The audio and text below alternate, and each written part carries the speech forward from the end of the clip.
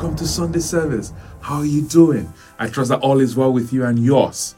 And I'm glad that you are able to join us today for service. To be honest, I struggled with what to share with you today. And I was like, oh Lord, what is the word for the people? I came up with 4 different sermons. I was like, which one of them, Lord? And not until last night, early hours in the morning, I woke up and I sensed that God wanted me to share something profound with you.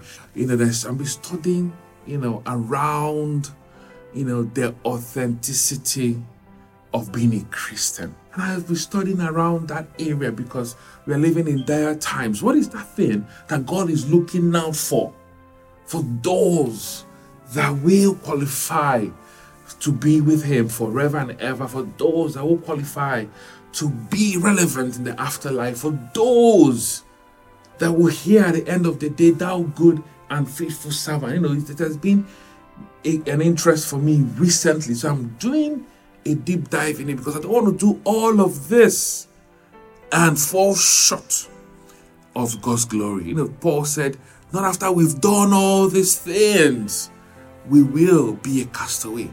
And I want to speak to you on a global subject I call Jesus' commandment. Now, under this, we're going to look at several things. And it will appear as if they are different sermons on their own, but under this umbrella. We're going to start it off with some questions the teachers of the law, the so-called learned persons, in his days, the Sanhedrins, the Pharisees, the scribes, the rulers, the teachers of the rulers of the synagogue. They go with all sorts of names. The Sanhedrins came, asked him about a question that had to do with the afterlife. The Pharisees saw how he answered them, so they also came with theirs. And it was recorded in a couple of Gospels. I'm going to read the one in Matthew. Matthew 22:34. The Bible says, and when the Pharisees heard that he had silenced the Sadducees, oh, may you silence those that speak against you. May you silence those that accuse you. May you silence those that want to find fault with you and bring you to disrepute. May you silence them. Hallelujah. So he silenced the Sadducees. So they gathered together. Then one of them, a lawyer, asked him a question, testing him. So they were constantly testing the last nerves of Jesus. They were constantly trying him. And then they were testing him, asked him a question. Then one of them, a lawyer, asked him this question, testing him and saying, Teacher, what is the great commandment in the law? Like I said, I'll be speaking to you on a global subject I call Jesus' commandment. But first, let's welcome the teacher, the helper, to teach us and guide us in all truth. Sweet Spirit, Allos, Paracletus, I welcome you. I ask that you open our hearts. Let God's word be written on the fleshy parts of our hearts. Make us malleable to receive it meekly like little children. Let's desire it and let's imbibe it and let's act and work in line with your word. Transform us, change us in the name of Jesus. Amen and amen. And Jesus said to them, hallelujah. I always love to read Jesus' response. But first, let's note what the question is. At times we miss the question, we miss the pretext, and we take the text out of context. So that's why I started with the pretext. So what I'm about to read now is actually where I was going to.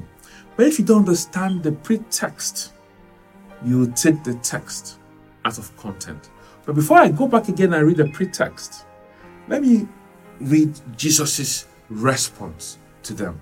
So what did Jesus say to them? Jesus said to them, you shall love the Lord your God with all your heart, with all your soul, with all your mind. You shall love the Lord your God with all your heart, with all your soul, with all your mind. Remember, At times we teach this and we forget the question. We teach this and we forget the pretext. And if you forget the pretext, and if you don't take the pretext into cognizance, whenever you want to explain what Jesus said, you will explain it well, but you might miss out the meat. Jesus answered the question, what is the greatest commandment in the law?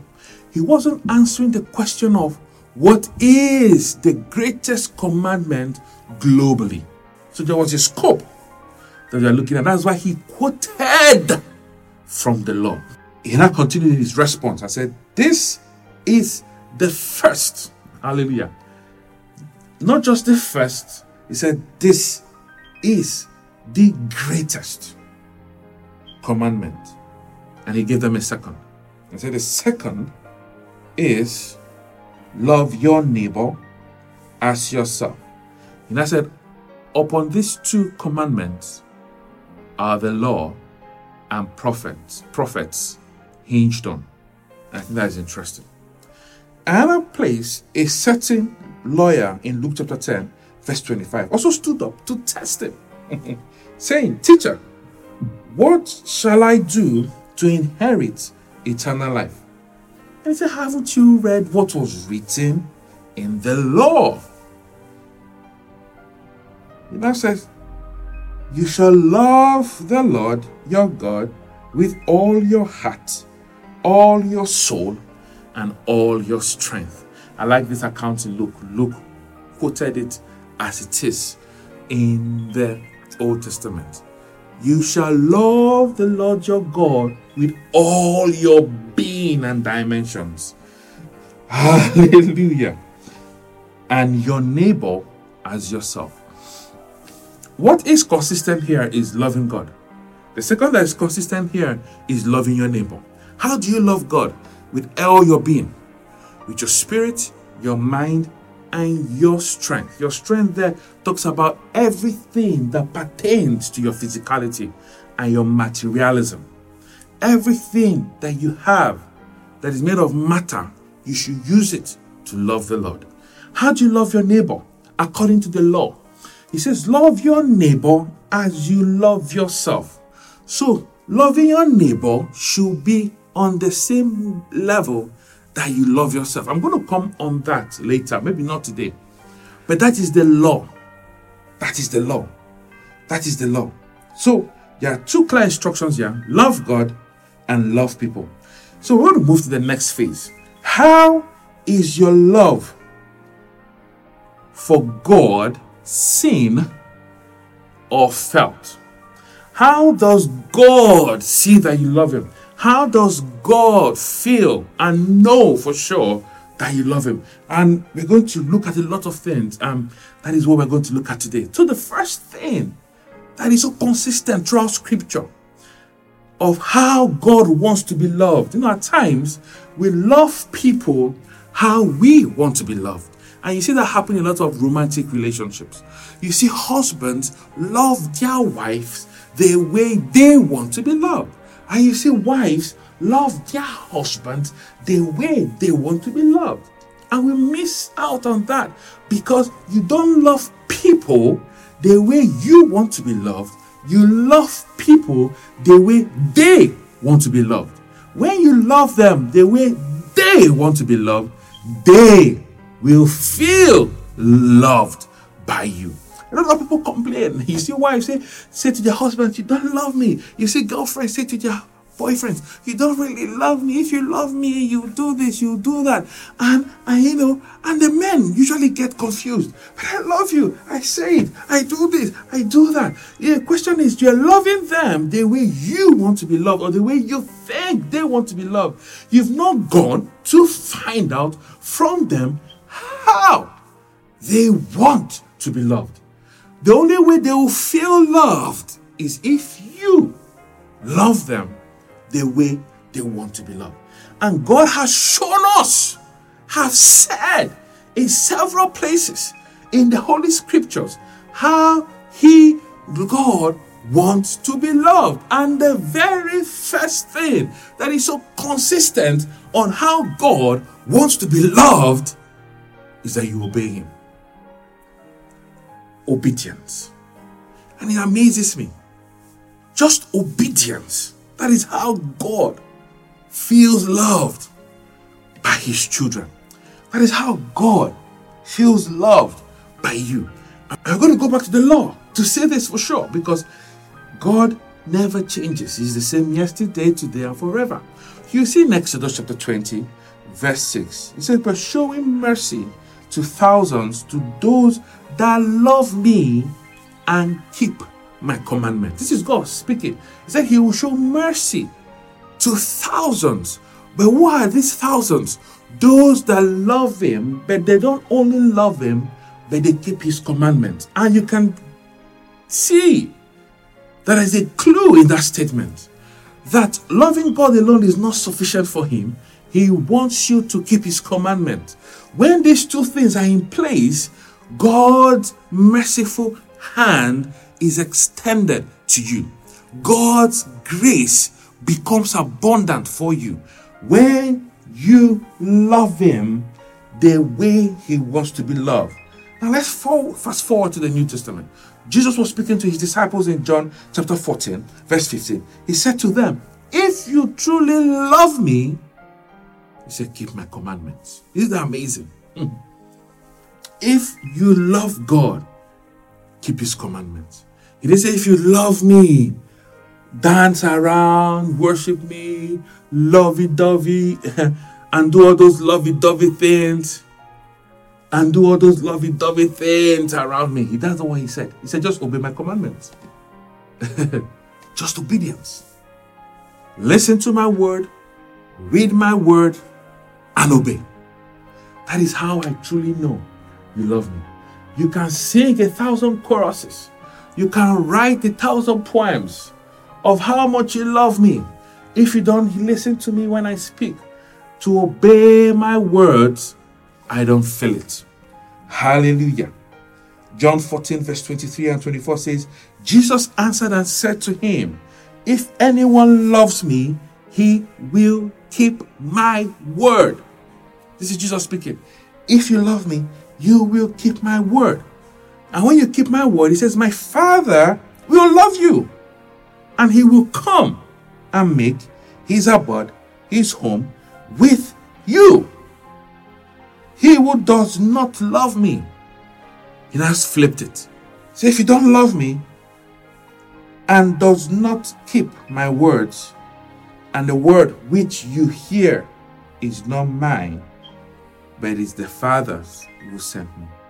So one way God knows, not you know, but one way that God knows that you don't love him is when you're disobedient. When you clearly see his instructions and you flout it. That way you're sending a message to God that you don't love him. And when you don't love God, with that scripture I read for in Exodus 20 at the back of your mind, you will fall short of his mercy. Because he's extending his mercies to those that love him. He's extending his mercies to those that obey him. When you don't love him and keep his word, what do you think happens to his mercy? Hallelujah. Jesus, though he was the Son of God, was a clear example of this. He said in that same John 14 verse 31, he says, but that the world may know that I love the Father, and as the Father gave me commandment, so I do. Wow. Even Jesus is keen on obeying God's commandment. Whilst in the Garden of Gethsemane, you could see that he was so pressured because he knew what he was about to undertake. On the cross, he was so pressured. And yet, in that pressure, in that state of depression, in that state of emotional agony, what did Jesus do? The Bible says that he let go of his will and embraced the will of God because he wanted to be obedient to God's command. Isn't that amazing? And we ought to imitate Christ. As Christ As Christ follows God, we ought to imitate him and be like him. The second way that God feels loved is that we serve him. How much we serve God shows how much we love him. The object of God's love to us is Jesus. Let's listen to Jesus' mission statement. Matthew 20, verse 28. See what Jesus said. He said, just as the Son of Man did not come to be served, but to serve and to give his life a ransom for many. That's Jesus' mission statement. He didn't come here to be served. Rather, he came to serve. And how was he going to serve humanity? He was going to serve humanity through his death on the cross. I think that is amazing. It's amazing. We ought to follow Christ. Service is giving your time to help and assist another person. It is not good for man to be alone, like what the Bible says. What did God do?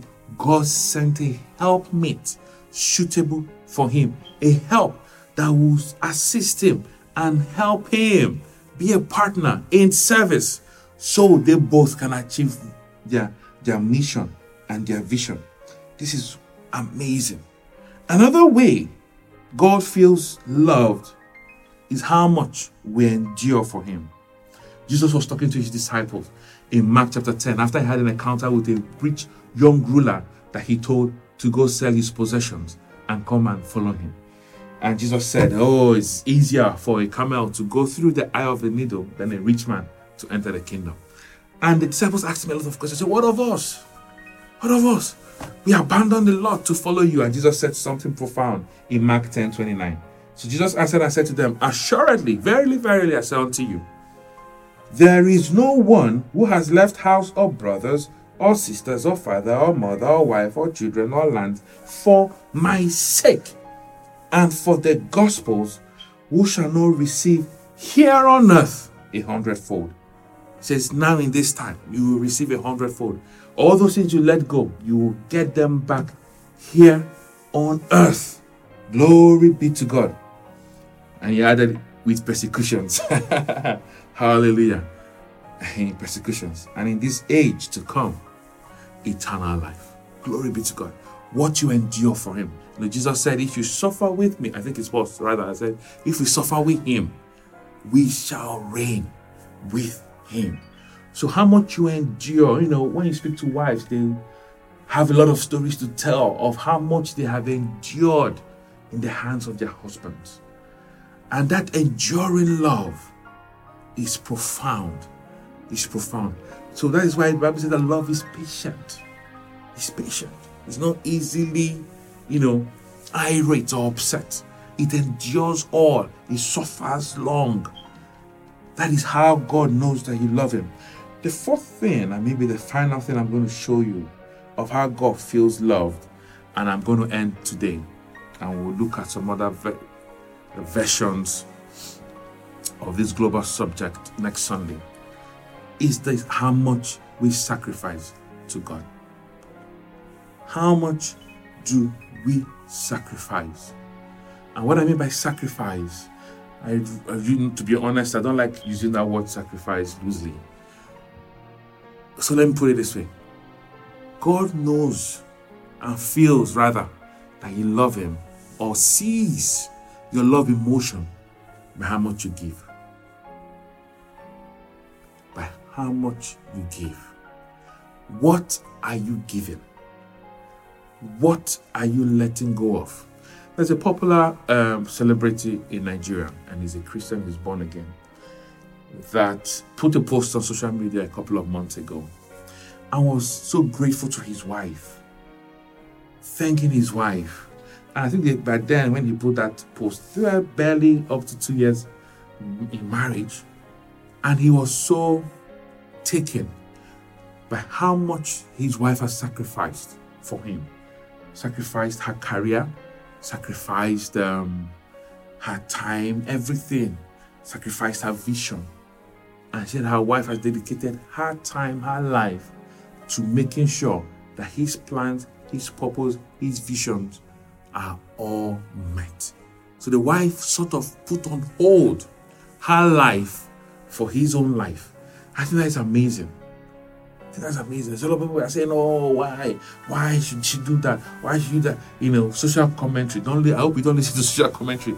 A lot of rubbish and trash, that people put down as a comment. They hide under, they hide behind the keyboard and spill all sorts of rot on people's posts.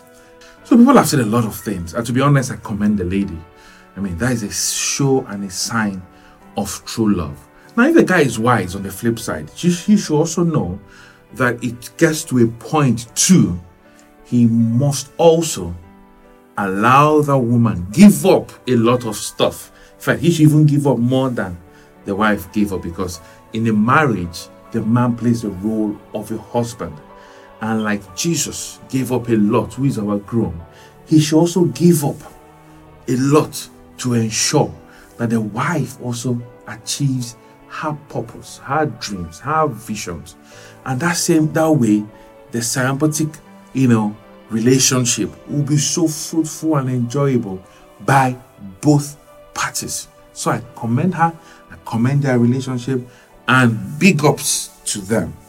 When God tested Abraham and asked Abraham to go and sacrifice Isaac, it was a test of faith, yes, but it was a test of love. It was a test of where the heart of Abraham as regards worship and what he holds there to is.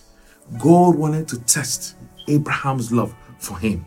God wanted to test Abraham's faith in him, because love and faith and hope all work together. There are three things: faith, hope, and love. But the greatest is love. So that was a test. What can you give to God? Can you give your all if He asks for it? Do you know and realize that everything you have comes from Him? That everything you are was as a consequence of what He gave you, as a consequence of His grace. If He demands it, if He makes a request for it, can you give it up willingly? It shows how much you love God. Jesus so loved the world that He sacrificed everything for our salvation. Now, when we look at this portion of giving, how can we give? How should we give in the New Testament to express our love for God? And I have several things put down. I might mention them and we'll continue from here next week. In the New Testament. And I always say this first, and this is the first thing I'm going to say.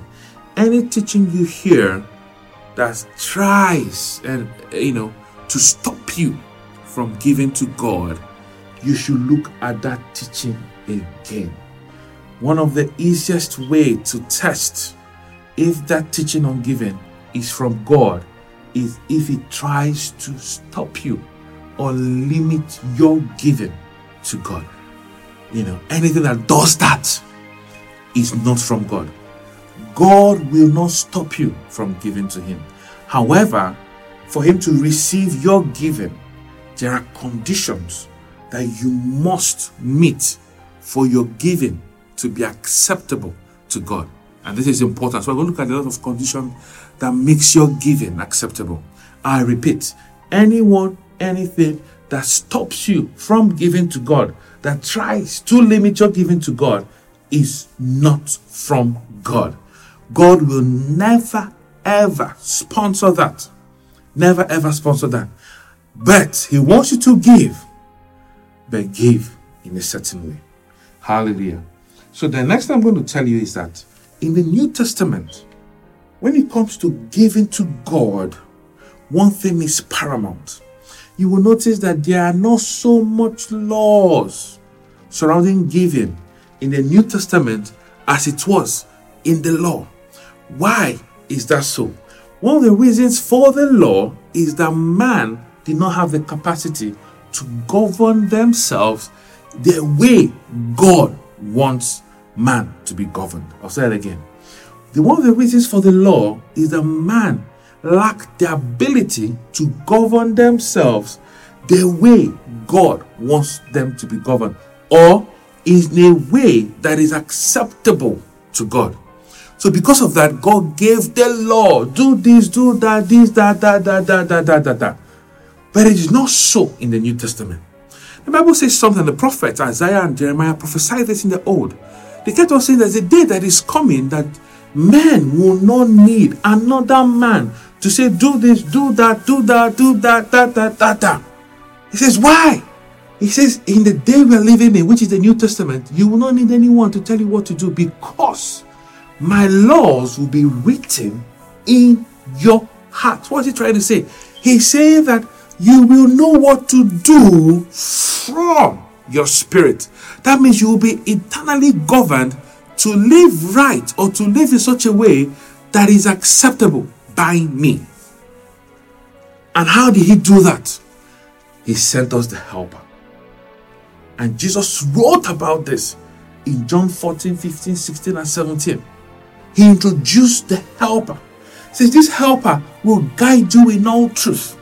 So this helper will take that which is mine and communicate it to you. What is his? His words. That is the laws of God. The laws of God are the words of Christ. But this time around, it will be in your heart. He says that as many that allow the Spirit in their heart to rule them, to lead them, those ones are now the sons of God. This is what God is talking about. So as the Spirit leads you and you obey the Spirit that is in your spirit leading you in accordance with the laws of God, in accordance with the Bible, with the words of Christ, he says, you are now acceptable as my sons and daughters. So when it comes to giving in the New Testament, there are no laws, so to say. The number one law is guidance by the Spirit. And I'm going to go back to the first thing I pointed out. The Holy Spirit will never, ever stop you from giving to God. Never. Never. So that's why if you listen to me talk about giving, you will always hear me say one thing. One thing is consistent in all my messages on giving. I always say, be led by the Spirit when you want to give. That means you have to constantly inquire, query the Spirit on what to give, on how to give, and when to give. Listen to me, and this is my experience. When you follow the leading of the Holy Spirit, you will give more than you would have given by obeying the law. And what is the law? Give 10% tithe. Give percent tithe. I'm not against tithe. I pay my tithe myself. So I can't pay my tithe and be against it. It's not possible. But see what I'm saying? Listen to me carefully. When you pay your tithe, there are some conditions you must fulfill in the New Testament. Don't pay your tithe out of compulsion. Don't pay your tithe out of fear. Don't pay your tithe out of duress. And this is one of the conditions that you must meet whenever you are giving in the New Testament. There are many of them.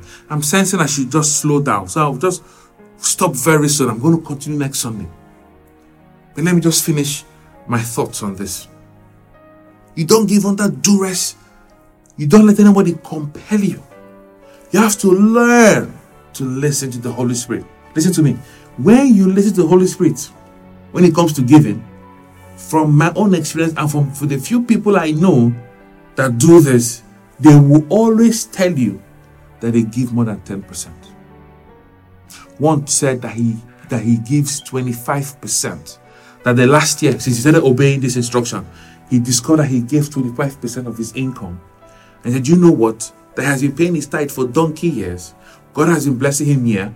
But he said, I never experienced the kind of blessing that he got in this last 1 year than all the years he has been paying his tithe. What did he change? He changed listening to the Spirit when it comes to giving. So he pays his tithe and he gives whenever the Spirit prompts him to give. That is the law of giving in the New Testament. It is given as you are led by the Spirit.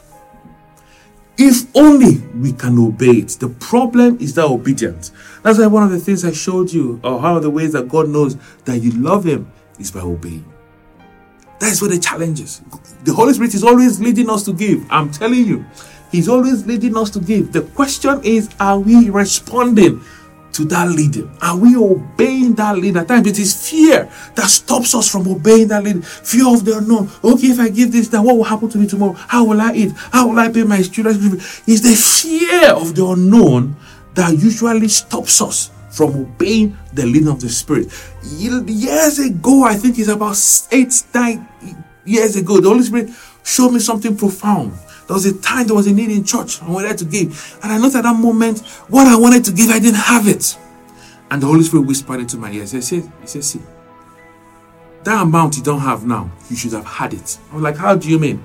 He said, if you have been listening to me in the past, directing you on what to give, how to give, if you had obeyed me, you would have had the supply to give this big amount today. And that changed my life. I was like, what? He said, yes. That your insufficiency now is because you disobeyed. You did not obey. Listen to me. The key to financial progress, success in the New Testament is listening to the Holy Spirit when it comes to giving.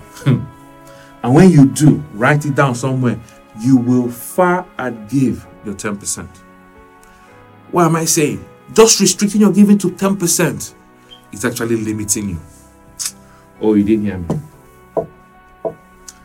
Restricting your giving to just 10% is a limitation. But don't go off now and start, okay, I'm going to give 20%, I'm going to give 30%. No. Don't also do that. Don't be compelled by my teaching to do that. Revert to the Holy Spirit. If you didn't hear me today, hear this. Revert to the Holy Spirit when it comes to giving to God. Listen, he's always speaking, and obey. What I want you to do today is to commit, is to pledge, to obey whenever the Spirit compels you to give. I'm going to show you a lot of things when it comes to this. How does God know and feel that you love him? It's through your giving. I'm going to show you a lot of things about giving to God as instructed in the New Testament. So we'll stop living as if we are under the law. So we'll stop living as if we are in the Old Testament. We are in the New. The old has been taken away. Doesn't mean it has been cancelled. Don't get me wrong. But it has been taken away. It's really the rituals. But the essence of the rituals are still with us. Because Jesus, God, is the same yesterday, today, and forever.